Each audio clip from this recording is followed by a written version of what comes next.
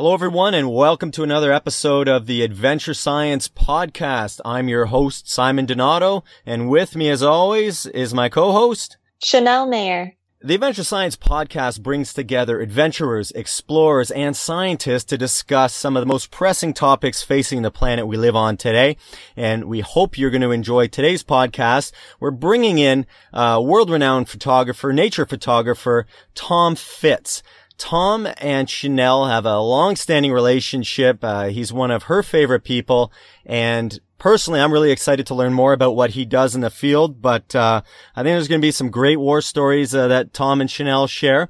Before we dive into it, though, I'd like to thank our sponsors who help make this podcast possible. Merrill, Farm to Feet, Suunto, Stoked Oats, Canada Satellite, Earthcast, and Smith Optics. Chanel, tell us more about Tom's incredible resume. Yeah, so Tom has a long list of accolades. He's an Emmy award-winning nature photographer and cinematographer. He's shot for programs such as Planet Earth, Blue Planet, and Racing Extinction, which I'm really excited about. And he's also the founder of Schoolyard Films, a nonprofit which creates educational natural history content. That sounds awesome. And before we dive into it and welcome Tom to the show, Chanel, how do you guys know each other? So Tom and I met each other on a wild dolphin project that we were on, what was that, Tom, maybe 2 years ago? I think so, yeah. Yeah, so we were on the RV Stanella together in the Bahamas for, I think, about 12, 13 days and just had a wonderful time. He's an awesome person. Excellent. Thank you. Well, yeah, I guess we kind of let the cat out of the bag and introduced you before we introduced you. But Tom, welcome to the podcast. Happy to have you here, and can't wait to pick your brain and get some of these great stories that you've collected over the years. Well, great. Well, thank you. It's a pleasure to be here with you both. Awesome. Let's dive into the basics here, and just we always like to find out how people get started in this world of adventure and, you know, turn it into a career. How did it get started for you? You know, it got started a long time ago in the early 80s when I was in college. I was a volunteer for 4 long years on a dolphin language acquisition research program, and I loved the research and thought at the time that I wanted to be a scientist, and then one day a film crew came in from an old show on ABC called Those Amazing Animals, and they came in to do a short piece on what we were doing. And in the middle of the day, sort of during lunch break, I sat down on the side of the tank with their cameraman and just started chatting about, you know, what he does, and all the light bulbs flashed off in my little brain, and I thought, holy smokes, this is what I want to be doing. And I realized that, you know, I could travel the world. I could get out of working. I was kind of disenchanted with working with captive animals by that time. And I thought, okay, I can work with, you know, in the wild, with wild and free animals. I can work with scientists, but not be the scientist, and make a nice living at it at the same time. And so it really started from that one lunch conversation sitting on the side of a tank at Marine World in the Bay Area of California. So Tom, I can't wait to dive in and talk more about your career as a world-renowned photographer and cinematographer. But you brought up being next to a tank. And I remember when we were on the Wild Dolphin Project, you talked a bit about working with John Lilly. And is that what you're referring to, that time in your life? Yeah, it sure is. I spent 4 years working for John, and he, well, as you know, he was kind of a zany guy. I think he in a way started the whole craze, you know, with dolphins and whales and their intelligence and language. And so let me interrupt you as a non ocean person, more of a landlubber. Who is John Lilly, and what exactly was he doing? Why were you working with him? Well, he was a scientist he was a neuroscientist, and in the late 50s, he had done some work on dolphin brains, and he started thinking that they are really, really intelligent. And he set up a house in St. Thomas in the Virgin Islands, and he kind of reconfigured all the furniture and all the plumbing, and he set it up so that on 2 floors there was about 3 feet of water, and he had a number of dolphins that they put in there with a woman named Margaret Howe, and it was her job at the time to teach them to mimic English through their blowholes, which was not an easy thing to do. And they had some success, and I think were quite excited by it. But they came to the conclusion that to ask a dolphin to mimic English through the blowhole is a rather challenging thing. So then it was shelved for a couple of decades, and in the very late 70s, they started up when computer technology had kind of marched along, and so by the time I got there in 1980, they had a setup with 2 dolphins at Marine World, 2 tanks that were joined, and we had microphones in and speakers in the water, so we could hear every sounds that the dolphins were making, and their sounds are quite high frequency, and we can hear naturally and are beyond our hearing range. So we had a way to shift the frequencies down, so we really could hear everything. And we began teaching them sort of a dolphin whistle vocabulary that we created, but the sounds were very similar to whistles that dolphins, make naturally. And we were teaching them to mimic those sounds and trying to build up, a rudimentary language. So that's what he was all about. And he's a character. He was a character. He's passed away now. At the time I met him, he was in his late 60s, and he had quite a dolphin following. He also did a lot of experimentation with psychedelic drugs, and he had a whole following on that side of things too. And to be honest, eventually those 2 merged, and that didn't do well for profitability and funding. And so that project finally ended in 1985. And he was just a fascinating character. I, am still delighted that I had a chance to have 4 years with him. Incredibly bright guy. Anyway, that's kind of where I got my start.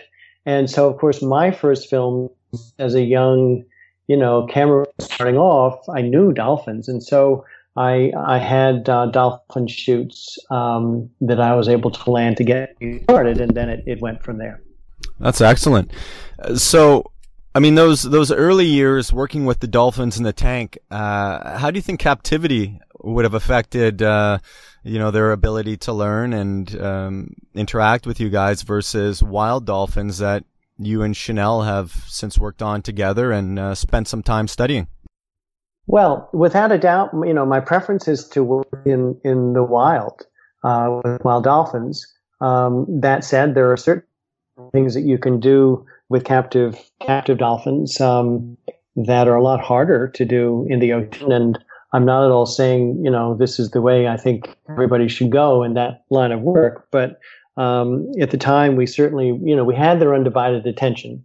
They weren't going to go anywhere else. And so I think maybe we had more focus than one might have had if we tried to do it in the ocean. So I suppose that was great, but really I just think it's the wrong thing to do. And so I personally I wanted to get out of that world and work with wild free dolphins who, if they did want to come by and interact with us, well, that was their choice, which is the way it should be. Right. Yeah, it seems like, captive dolphins, it's certainly easier. You don't have to spend so much time tracking them down. But, that certainly has an impact on their reactions, their psychology, and, they're not working with you on their own free will. So that certainly has negative impacts as well. Sure. I was very, it's funny. Over the years, I have I stayed away from the whole Oceanaria game after that. But then found that, once in a while I came back in and, for one reason or another. And, my last job, I shot interviews at SeaWorld, a couple of years ago. And anyway, it's really political. It's kind of a strange world. And yes, they do some good things, but, ultimately I just think those animals, those big, the pilot whales and the dolphins and the killer whales, I just don't think that's where they should be. So, yeah, I couldn't agree more. We can do better. Yeah. So I'd love to hear, post John Lilly, what was next on your path? So many people want to become photographers. You're now an Emmy Award-winning cinematographer, and you get to travel the world and get paid to adventure in amazing places with the most incredible animals. So I'd love to hear more about your path and how you got here. Sure. Well, it was, I made the decision to get into this line of work, and then scratched my head because I didn't have a clue how to do it. And the first years were very lean, I will say. And honestly, if I hadn't really had some good support from my family, I wouldn't have been able to get this work going.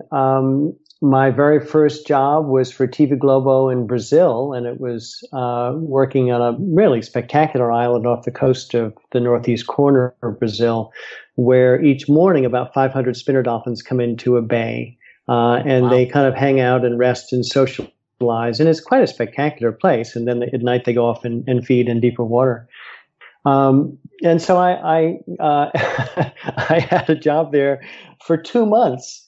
And I managed to coerce two other guys, one of whom was my older brother, Billy, and a sound man, Richard Ferraro, from the Washington, from the sort of Friday Harbor, San Juan Island area, who was a killer whale researcher. And we went down and we worked for 2 months for free. They covered our expenses, but nobody got a salary. And I was absolutely tickled to be working on my first, TV program. And so that was our start. It was a bit of a fiasco. At the end of the day,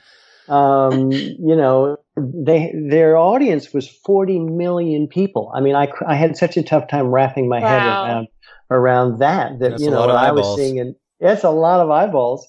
But it was a fiasco because we went off from this little island to an even smaller island. And to make a very long story short, which I don't think we should probably get into all the details here because it'll take up, an entire hour. But we kind of got lost at sea. We didn't have enough food and water for the crew of 14 of us, and we had a huge SOS written on the beach by the end of our stay. And there was this wild air-sea rescue by the Navy, the Brazilian Navy, and wow. We all had open sores, staph infection, sort of up and down our bodies, and oh man, and so it was fairly, gruesome.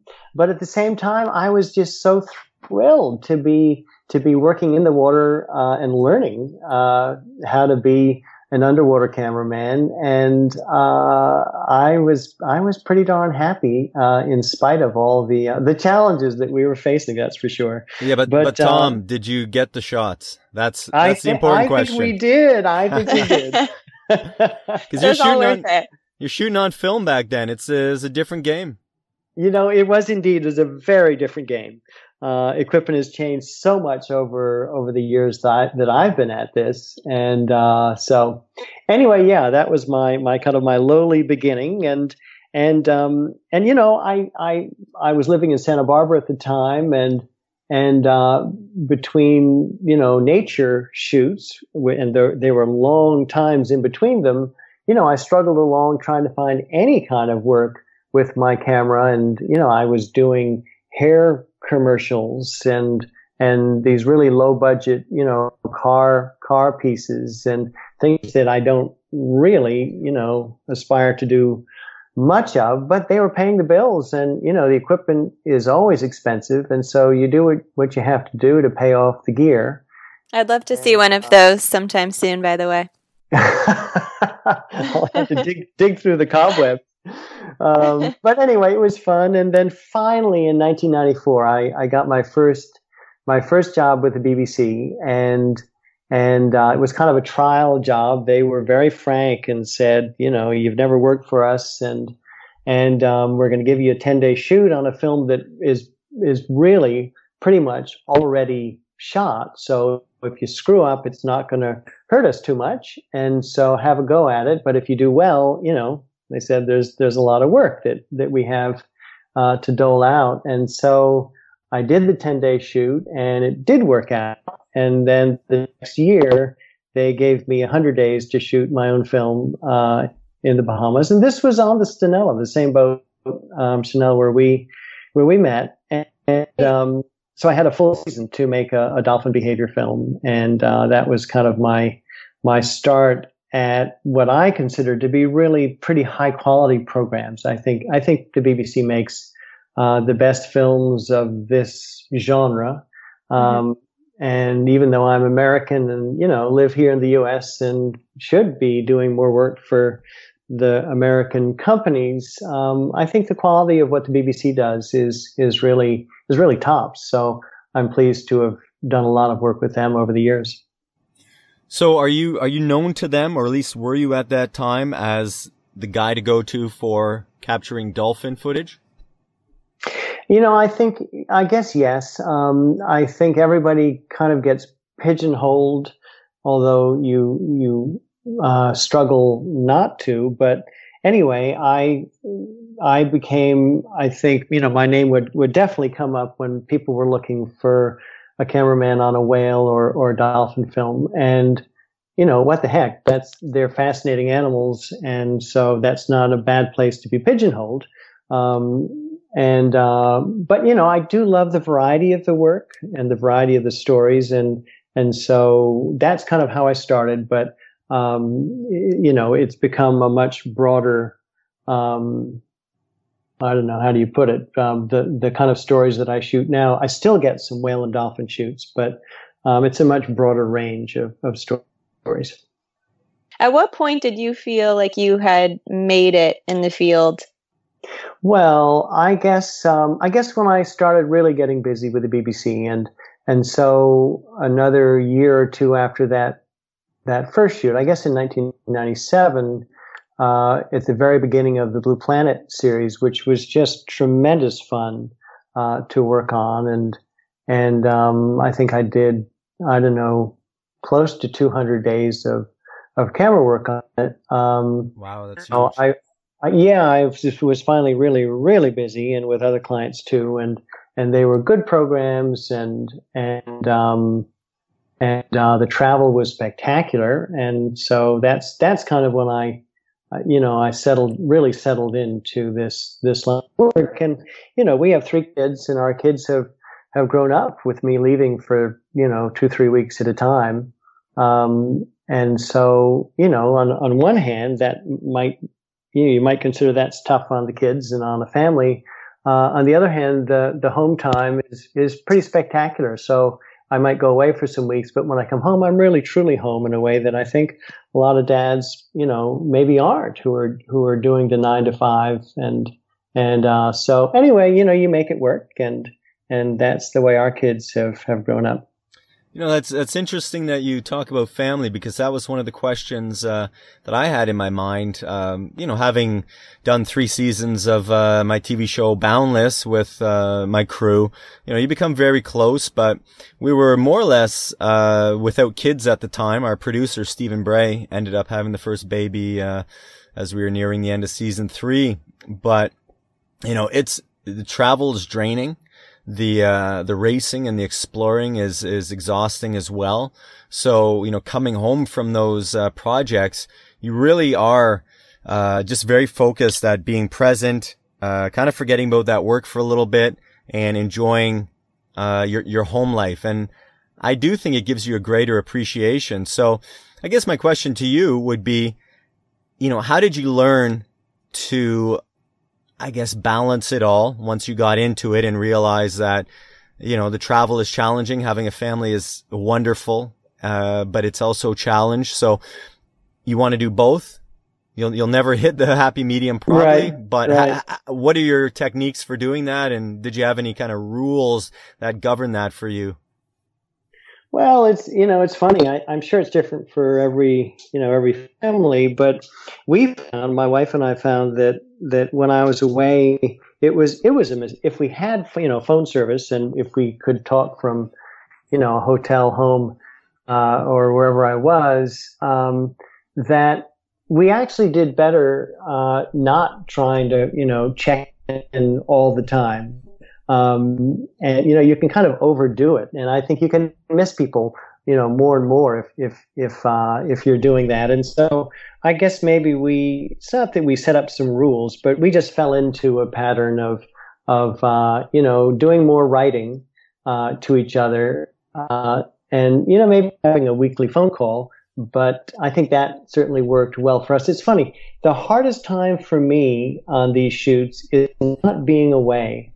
When kids were young, I would find that the hardest time for me was my first day home. And I would, like kind of an observer to the family rather than being in the family. And it only lasted that first day. But that's when I could see the little subtle things that I was missing out on, and not quite getting that, everybody at home, they'd been in their own routine. And for me, that was much more difficult to feel, out of the loop than I had been while I really truly was out of the loop, on location somewhere. So, anyway, that first day would always be the most challenging for me. And then we'd all fall into, the normal routines, and it was great. That was my experience of it, though. Interesting. Yeah. Well, thanks for that. Yeah, that is interesting. I know your kids are really important to you. What advice do you have for parents who want to introduce adventure, exploration, and conservation to their kids? Well, wow, that's a big one. I would don't screw up here because parents are listening, Tom. Yeah, it's a big question for you. Surprise. Well, I would say that for many families, traditional school for the kids is a great thing, and that's fine. But there are alternatives, and if you're adventurous, I think that parents could be adventurous as well with trying out. There's a whole variety of ways to homeschool kids. And to take them on your travels, and kids can learn so much, at times so much more by traveling than they might be getting in the classroom that, well, maybe they're into, or maybe they're a little bit bored with. But I guess my advice would be to explore, those things with schooling, because some can consider that school just, has to hold you down and keep you in one place. And we've homeschooled our three kids off and on for a bunch of years. And it's great. And when even to this day, chat with the homeschoolers in our neighborhood here in Florida, those kids they're bright, they're really well-rounded. They have great conversations with adults, which I think a lot of young kids, maybe aren't quite there yet. And anyway, for us, homeschooling has been a really positive thing. So I'd say to those of you out there who are looking to travel and have some adventure and kind of get out of the normal routine, if you can figure it out, how to do it, gosh, go for it, and your kids will I think benefit from it hugely. So that's my advice. That's great advice. That is great advice. It certainly opens up the door for so many more options. I mean, they can have a lot of experience with traveling and things that I guess traditional school might prevent somewhat. But for the kids that are in traditional school, there is Schoolyard Films to help out. So nice segue. I like that. Yeah. Well, I'd love to hear more about that. I know that you started Schoolyard Films. I think it was inspired by your kids. And I saw at the Wild and Scenic Film Fest your film on coral reefs that I think your son Liam was the narrator of, and it was just phenomenal. So I'd love if you could talk a little bit about Schoolyard Films, how and why it got started, where you've come with it, and where you want to go. Sure. Well, you're right. It really did kind of start, around our kids. Like I think a lot of folks, you go when your kids are young, you go into their classroom and chat with their classmates about whatever kind of work you do at times. And so I, had always been going in and I'd show little clips of films, and a single class is too short to show a whole film usually. So I'd show little clips and some behind the scenes slides, and the kids were just, to me, it seemed they were always so completely into it and enthusiastic, and everybody had a great time. And so in 2008, my wife Karina and I finally thought, you know what, we really could take this to another level and reach a lot more kids with what we think is a really good conservation message. So we jumped through the hoops. We had no idea how one creates an educational nonprofit, and we found a lawyer and got the whole thing going. And we also had no idea how to raise money to make these films. So it's been a wild learning curve, but I'm really proud of what we've done. And since 2008, we have, I don't know, about 13 films, and we've teamed up with teachers who said, look, if you can make us a film that is around 15 minutes in length, so that in a single class period, we can have time to introduce the film, chat with the kids, and then show the film, and then in the same class, before the bell rings and everybody splits to the next classroom, still have time to then discuss, what they got out of the film, and they always said that our time frame is around, between 20 minutes for the film, and so we've taken that to heart. And I had done a lot of work on a BBC series called Wild, leading up to that, and those stories were usually told by somebody on camera, not a professional host or presenter, but just somebody who's really passionate about whatever it is that they're doing. Maybe they're a scientist, or maybe they're a layperson who just has this love for a specific habitat or animal or whatever the story is. And it's a nice way to tell a story, to let people with passion, give them the space on camera to share what they're excited about, because that excitement comes across on camera in a nice way. And so we kind of modeled our short films after that series. We teamed up with Apple at the start. They have been just great throughout. So everything we do is on iTunes, and their attitude is just bring it on. The more content you can provide of the kind of stuff that you're doing, they say, we love it. And That's then great. it really has been great. They've been just super. And then we got the same invitation from PBS a few years later. So they have a site called PBS Learning Media, which is for teachers, and I think it's over 4.2 million teachers are registered with them, and it's all free. Everything that we do through Schoolyard is free. I raise the money to make the films, and we make 3 study guides per film. So those are there to help teachers present the concepts in our films, and one's for high school teachers, one's for middle school teachers, one's for elementary school teachers. And so through PBS and Apple, we put it all out there. And honestly, our biggest challenge is, we're always raising funds to make the next film, and we're doing fine with that.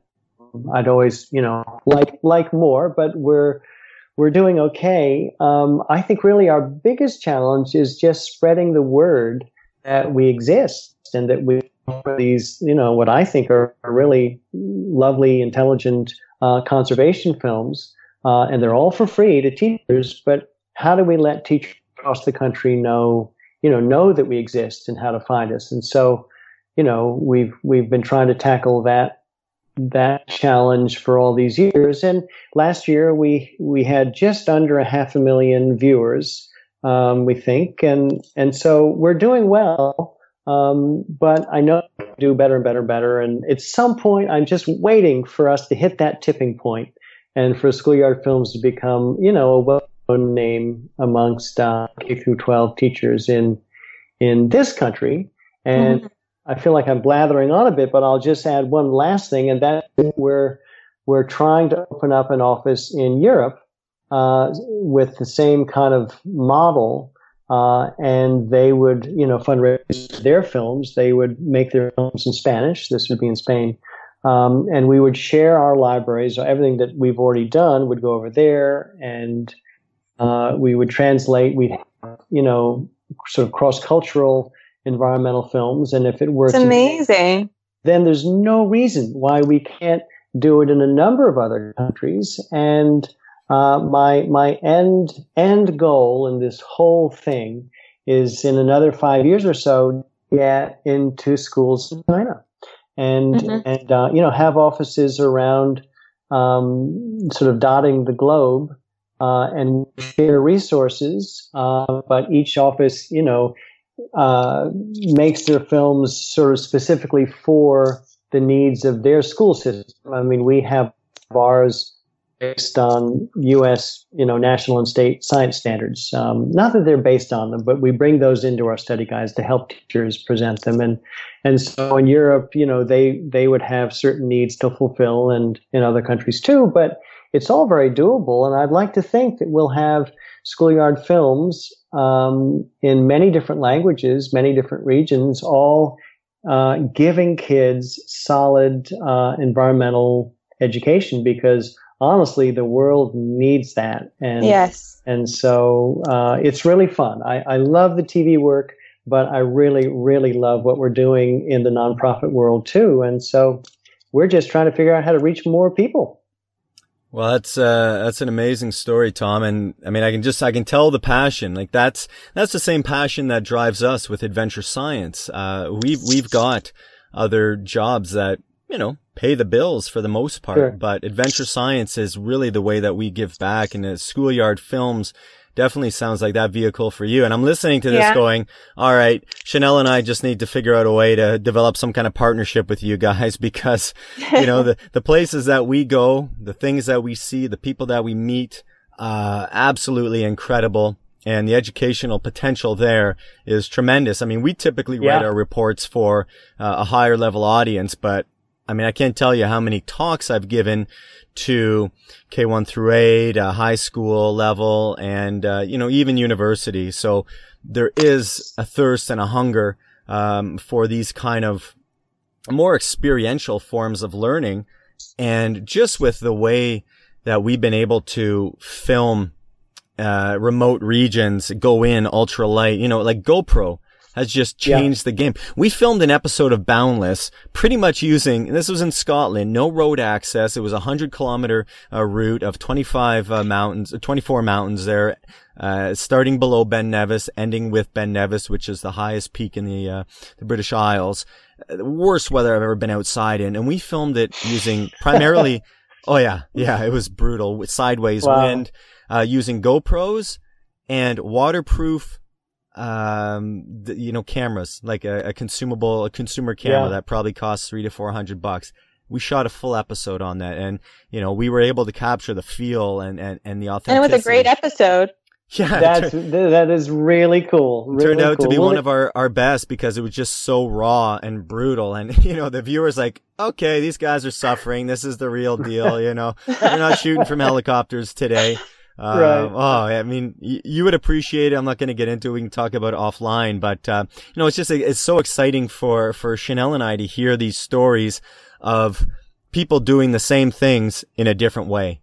And I love it. So we definitely have to talk offline about this. That sounds great. So expand the reach. Yeah. Well, it's amazing too, as you say, as you point out, that, it's great to have high-end cameras, but if you have a good story, it almost doesn't matter what camera you shoot it on. You can, the way technology's marched along, there are some fabulous cameras, as you say, for $300-400, and so it doesn't have to be hugely expensive anymore. And if your storytelling is good and you've got a good story, that's the main part of the game, I think. So true. And, I guess that's a good lesson for aspiring cinematographers of any age. You don't need to go and buy yourself a red camera outfit and get out and start shooting. Buy your GoPro, take whatever camera you have, and it's story. I had a meeting several months ago with the Red Bull crew, and we were talking about, the next big thing and how to share it with the global consumer base. And with me were a number of cinematographers more in the action adventure space, but the strongest message that came out of there was tell a great story. It doesn't matter whether you're following a slug eating a leaf or you're watching the world's greatest stunt rider rip through an extreme trail in the jungles of Brazil. If there is a story there, people will love it. And, it really, to shoot it on the top cameras and lenses, sure, it makes it more beautiful, but story is everything. Yeah. And, that's true. So it was interesting to hear that from Red Bull, but, we're deviating a little bit, I guess. We've talked about how you've got into photography and cinematography. We've talked about your science background, your great work with Schoolyard Films. Let's talk a little bit more about adventure. So, we want to learn and hear about some of your favorite adventure stories, close calls and the likes, but I love knowing about the mantras that drive these exceptional individuals that Chanel and I have the pleasure of interviewing. What's your mantra? Not to put you on the spot, which I obviously just did. Well, I don't know if I just have a mantra, but I'll give you a couple of things. One is that I start off most mornings of the week when I'm not working. So when I'm at home, I'm up at 5 and I'm in the pool at 5:30. And for me, starting off the day in the water for an hour is just the best way for me. Well, one, to stay in shape, because the work is really physical and equipment's heavy, and so it's to be in shape. And if I'm working in the water, you have to feel strong in the water. So that's crucial for me. But I will say, this is hearkening back a lot of years, but when I was doing the most amount of dolphin work that I did, which was, probably in the late 80s through the 90s, I would get up at 4:30 in the morning and go meditate and do breathing exercises. And I was working on because so many of those shoots were all, free diving shoots. And I have to say that I felt probably the best I've ever felt when I built that routine into my mornings. And I would just do it for 20 minutes to half an hour, and then go back and have the most satisfying sleep of the night for the last hour. But that I don't know, somehow just helped with focus and just a sense of well-being. Plus it did help my free diving. And so that was a lovely, lovely way I found to start the day. And, life gets busy, and I got out of that habit. And I once in a while think wistfully, well, I really should build that back in again.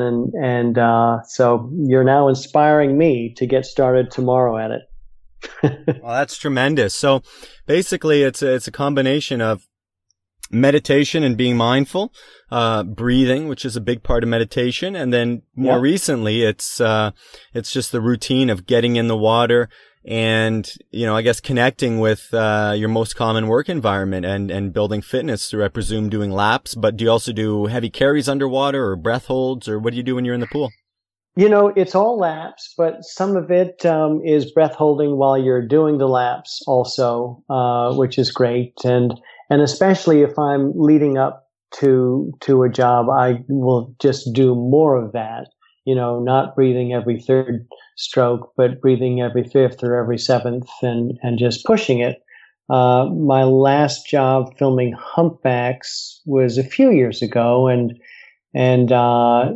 it was for, what was it for? It was for the BBC's Life Stories series, and they asked if because I'd always done it with pony bottles whenever I've worked with those guys, and so I said, sure, it'll be fun, and freediving is the kind of thing that you really do need to practice. And it was a 3-week shoot, and the first week, even though I was working at it in the pool beforehand, the first week was just excruciating, really hard. I just felt like I had no lung capacity. And then the second week, it started feeling better. And, that third week was absolutely heaven, where you just feel strong and capable.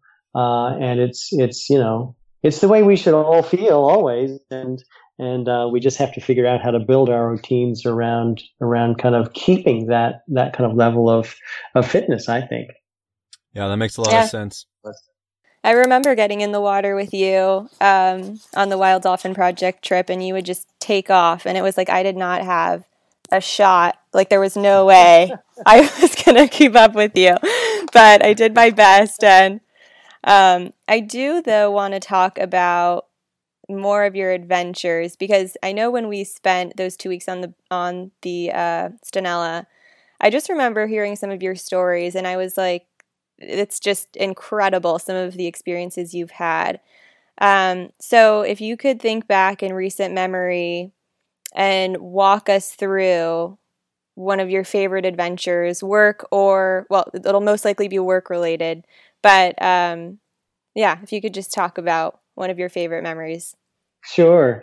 Well, I mean, the beauty of this kind of camera work is that it does take you, all around the world, which is just exciting and fun. I love travel. And I, in the late 90s, had my first job up in the Arctic. And then I've had a number since then, and then I've had a few in Antarctica too.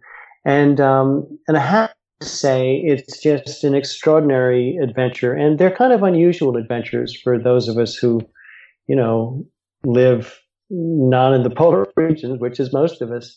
And so to go off for weeks at a time, in our case, my younger brother Jamie was my assistant, and he and I lived, with Inuit guides at their camps on the ice, on the floe edge, and we had agreed to be kind of easy in terms of what we ate, and so we were eating the local food, which means it's a lot of boiled seal meat and a little bit of raw seal liver, which was really hard. But you kind of adapt and you do your best to fit in, and living that way was just so different from everything I'd known, and so unusual, and it was incredibly exciting.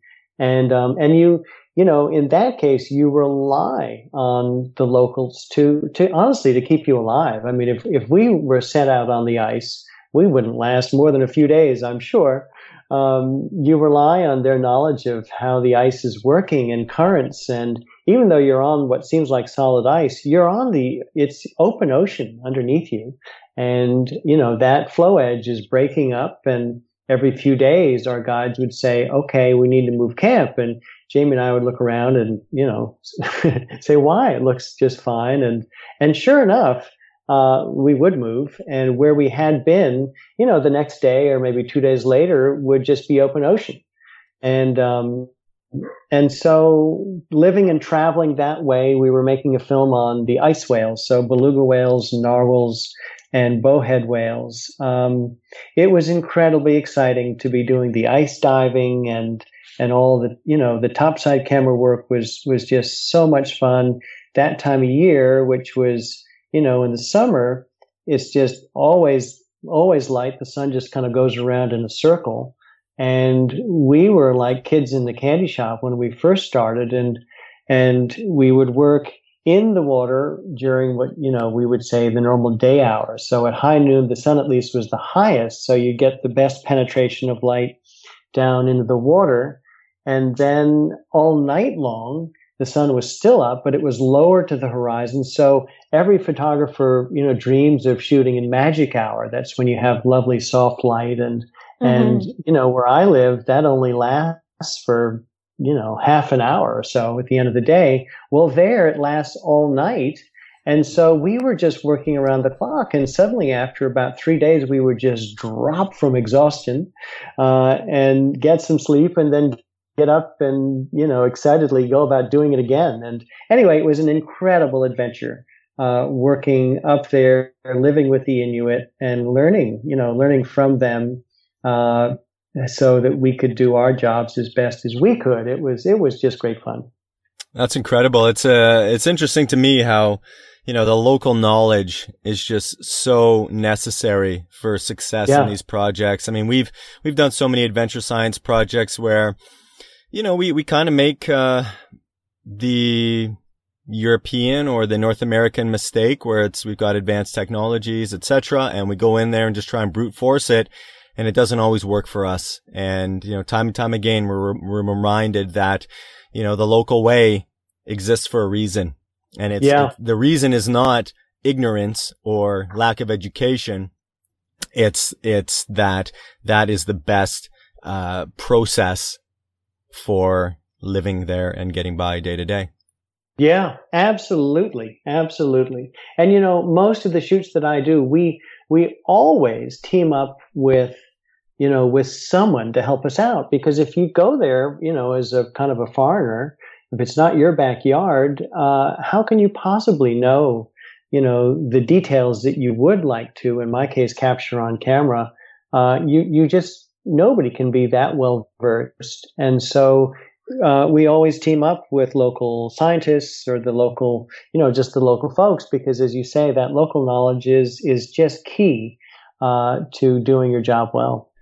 Yeah, I definitely agree. And, we do that when we can, but so many of our projects take us into areas where nobody lives. For example, the Musson Dam of Oman, we call it Beyond Roads because there's a few fishing camps down low, but once you get into the interior plateau, there's no water, there are no people. And the locals, they don't venture up there. They're fishermen. The Singhi of Madagascar, the guides, the park rangers that we had on our team, they didn't want to come into the forest with us. We had to go in on our own because that is a little bit taboo. So, there are those challenges sometimes that explorers will face. And it's always interesting to try and get as much local knowledge and assistance, but then still be prepared, to go it alone if you need to. Fun adventures. Oh yeah. So, your adventures, I think, comprised of things that most people just would only dream of, including myself. But I know you also get into some risky situations. So in 2006, I think, you were shooting footage for sloths. I think that was for Planet Earth. And I think you got a little bit injured on that trip. Would you mind telling us about it? Sure. It was for Planet Earth too, so it was much more recent. Okay. And we were working in Panama on a very remote island on the northern side, so on the Caribbean side of that country, and in a really beautiful place. And it's a place that is called Escudo de Veraguas, and it's an island or a group of little islands, and it used to be a peninsula. And I think about 9,000 years ago, as the sea, level changed, then the peninsula became an island, the very end of that peninsula. And so the sloths that were there at the time, they became isolated, and over the last 9,000 years or so, they have kind of shrunk in size, and they've adapted to pretty much just feeding on mangrove leaves, which don't really have a huge amount of nutritional value, so I'm told. I've never had to do it. But anyway, so I believe they're about 60% smaller than their mainland cousins, and it's the only place in the world where you can find pygmy sloths. And so we went and camped there, and our mission was to, do our best to film what their lives are like. And one of the things that they do, that they've kind of figured out over all this time they've adapted to is they do have a need to swim once in a while. And so they swim between the little islands and points of land. So we were a small crew, and we were deep in the mangroves in kind of chest deep water. No cameras at the time. We were just looking, scouting and seeing where some sloths were. And the only danger that we knew about, was, there's a type of, what is it? It's the eyelash viper, I think, type of snake that lives in the trees with, where the sloths are. And so I just, I was looking up in the trees as we walked chest deep in really, really murky water. And I wasn't thinking at all about where my feet were. And I've been around stingrays for most of my life and haven't really ever paid too much attention to them, and kind of neat animals. But, I've never felt that there's a danger there with them. And unfortunately, I must have walked very close to one in the murky water and spooked it. And so as it fled, I just felt this swoosh of water around my foot suddenly. And as it fled, it jabbed, it has a barb at the base of its tail that comes up, and its defense mechanism is to flee, but as it flees, it just jabs you with this thing and goes off a million miles an hour, and it's incredibly painful. And it was very frightening. There were crocodiles around that we knew of, hadn't seen, but I thought at the time that I'd been, attacked by a crocodile, and I was as scared as I've probably ever been. You pull your knees up to your chest, and I'm treading water, looking around, thinking, "Holy smokes! Where is this going to come at me from? From where next?" And anyway, it was scary, and I got to the shore. And so no boat nearby. Well, the boat really wasn't too far away, but we'd walked, we certainly were walking through the pretty thick forest, but walking in water. And so it only took me a minute to get to where I could stand up, but that was long enough that when I tried to stand up, already my leg was useless, and I couldn't stand on that leg. And so I got dragged into the boat, and all I was wearing was a pair of jogging shorts and a t-shirt and wetsuit booties, so really thin neoprene on my feet.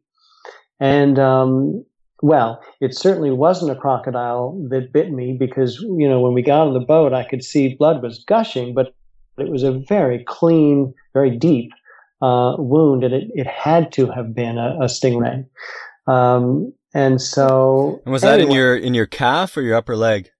It was in my ankle, actually. Huh. And it almost, I didn't know this at the time, but it almost went through my leg to the other side. So the surgeons told me later. But, we were so remote, and I was in so much pain. I'd never felt such pain that I just was, moaning in the bottom of our boat. And we raced back to camp, and they managed to grab, I think they grabbed me a clean t-shirt and my wallet and passport. And then we had a long haul to get to the mainland, to a little Indian community that's not accessible. There are no roads, so it's only accessible by boats. And I started my care in a little clinic there, and then got, around to sort of more, a big city and civilization as we know it, in a big hospital. And I spent 3 weeks there, and I had 6 operations on my ankle to heal the wound. It was a very long haul. And you know what? In over 30 years of camera work, it's the only time I've ever kind of been knocked out of the game. And I hope it's the only time too. Yeah. But for the most part, I have to say that what we do, as nature photographers, you really can make it, you have to make it safe, and there's always risks, but heck, there's a risk just walking across the street in a busy city too. So, for the most part, it's safe. And if you're going to work with animals that maybe are dangerous, well, put on a longer lens so you don't, have to be right up next to them. So I don't know. I feel like I was just unlucky where I stepped that day, and I had a long 8-month recovery to kind of ponder that in my navel before getting back to work. Oh man. So it was a long haul, but we then went back. Planet Earth was it was a fun series to work on. This was Planet Earth 2. And we had the time, and they came up with a little bit of extra money at the end of the day because they will release a feature film from the TV series too. And so some money came in at the 11th hour. And so we went back there. And for me to have a chance to get on the horse that threw me was, I have to say, it was really great. And when we went back to kind of my ground zero, I mean, I knew exactly where I was when Ray jabbed me. It was interesting. And one of our guides, a Panamanian guy, super guy, this is a little bit warped, but not that he's warped, but he said, look, if you see the ray, he said, do you want to kill it? And I said, no. And he thought about that, and then he said, okay. And he gave me a spear, and he said, well, if you see it, just tap it on its back. So I said, well, okay, thanks. I can do that. And of course we didn't see it. But we did go into the heart of the mangroves the way we had. And the crew was great. They knew I was a little apprehensive about it. And they put me right in the middle of the line of people traipsing through that muck. But how was it walking through the mangroves in a suit of armor? I mean, I just imagine it would really weigh you down. Well, you're absolutely right. I was kind of wondering what could I dress up in for protection. And so I went in the same clothes I'd been in before, but I just got in the middle of the group. So, it's that first person. Right. Wow. But it was great. And at the end of that shoot, I managed to get back to the clinic where I'd been first treated on the mainland. And I found the doctor, and in my fairly rudimentary Spanish, sat down with him, and I just had a chance to kind of thank him and get a sense of completion from the whole ordeal. So I'm thrilled that I did have a chance to get back there. And the sloth sequence I don't know, I'm really proud of what we accomplished. We had a great team. And, oh my gosh, the footage is tremendous. Yeah, I mean, it's just stunning. They're neat. They're just neat animals. And so it was an ordeal, but it was also tremendous fun. And I'm proud of what came out of it too. Well, that's a story that most of us hope to never repeat, but I can tell you from many years of doing this, time in the mountains, time elsewhere, it just happens. Eventually, a rock breaks away, something slips underneath your foot, there's an animal that you don't see, and, those are the consequences. But to trade not doing it and missing out on those life-altering, life-affirming experiences versus having to deal with, sometimes fairly severe injuries, it doesn't sound like you'd want to trade it, No, you're absolutely right. I mean, I feel so fortunate that I've, been able to have the great fun adventures that I've had and still continue to have. And that, what usually comes out of it is that I get to share my adventure with, millions of people in their living rooms, and film. And it's a privilege to, it's really an honor to have a chance to do that kind of work and reach a lot of people and still have incredible adventures, on a personal level that I just love at the same time. So I feel pretty fortunate, that's for sure. Mm-hmm. It's like that quote, never easy, always worth it. Yeah. Uh-huh. Yeah. Well, we are rapidly running out of time here, but I do have a final question that I'd love for you to take a crack at. And it's kind of general sentiment, maybe something a little more philosophical, but what is it about adventure and exploration that you find so important and necessary to drive you out in the field, away from family and friends, risking, occasional injury to capture this and share it with people? Well, for me, it really comes down to, honestly, the kind of the state of our planet, I think, is fairly dire in some, some aspects, and environmental education, and education sort of in terms of the way the world works and the way everything is connected. These are really important things, I think, to share with as many people as possible, because we're doing some unhealthy things, let's face it, to the environment with our lifestyles, and I'm guilty of it too, without doubt. We're all part of this. I'm equally passionate about the nonprofit stuff, because I get to pick those stories myself, and we're really trying to pick things that I think young kids need to wrap their heads around and understand, so that when it comes their turn to kind of manage this unbelievable place where we are, that they can do a better job than my generation has been doing. Yeah. Tom, I think what's so cool about you is I think you're really like a liaison. You're able to bring the natural world into people's living rooms and classrooms with such stunning imagery through your cinematography work. And you're also able to articulate science and the different issues of the planet in terminology that everyone can understand and relate to. And you do it all so passionately. So it's really inspirational. And I just think everything you're doing is just great. What are you most excited about moving forward? Well, in terms of projects that are kind of looking like, they're almost on my plate, there are a couple, and one is I've never shot. I think every photographer dreams of, the next size camera and the next size format and the next biggest screen. And I've never worked on an IMAX film before.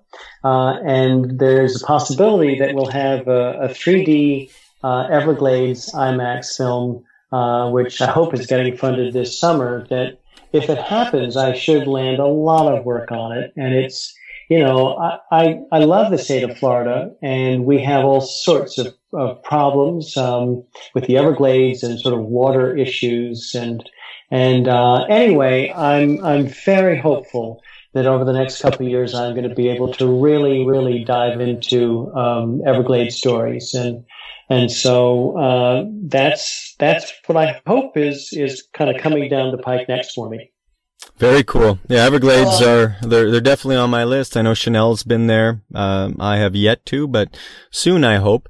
It's interesting. And as we wrap up here, I just, producing television programming for a global audience, you don't always know what the reception's going to be. And with Boundless, when we started making a show about endurance sports, we were really in the dark. We didn't know how it would be received. And the number of emails or personal encounters that I've had from people who have said, literally, Simon, I used to sit on the couch, and until I saw you and Turbo running around the world, taking on these challenges, I didn't think there was anything I could do. I thought I was done. I didn't think I could become an athlete. But after watching the show, I started walking, and then I started running, and now I race. And now I've done 30 races in the past 5 years and lost 120 pounds. That's not a singular story for me. And I can only imagine what you get as feedback, or at least what the production team will get from making these documentaries and sharing the natural world in a very beautiful and compelling way, and how you can initiate change. I've heard the same thing from vegetarians who have watched different films about the industry and say, I watched this film, stopped eating meat. I imagine the same thing's happening with what you do, and that's the importance of getting these messages out there. Somebody could see the film, be blown away by it or overwhelmed by it, and just say, I'm diving into that. That's my new life focus. So for me, that's the huge value behind all of this. Mm-hmm. I agree. I mean, it's such an honor to be able to reach so many people with this kind of work. And I really do believe that, it does touch a lot of people, and it can help make for change, which is a really great thing. Definitely. Well, Tom, all good things must come to an end, and it's been definitely a privilege for us to speak with you today. I'm grateful that you took the time, and it's an amazing conversation. I'm really pretty pumped and can't wait to follow up with you on some of the ideas that I've had. So thank you from both of us for joining us today. Well, thank you both too. It's been an absolute pleasure. Well, thank you everyone for listening. I hope you enjoyed this episode of the Adventure Science podcast. It was a great treat for Chanel and I to interview Tom today. We'd like to thank our sponsors again: Merrill, Farm to Feet, Suunto, Stoked Oats, Canada Satellite, Earthcast, and Smith Optics. As always, our super sound editor, Olivier Hubert-Benoit, has made this sound great, and hope you enjoyed it. If you're interested in learning more about adventure science, visit us at adventurescience.com. If you'd like to learn more about Tom's organization, Schoolyard Films, or if you're a teacher who would love to have these films in your classroom, visit www.schoolyardfilms.org to learn more and to get in touch with Tom. Thanks again, and we'll catch you next time.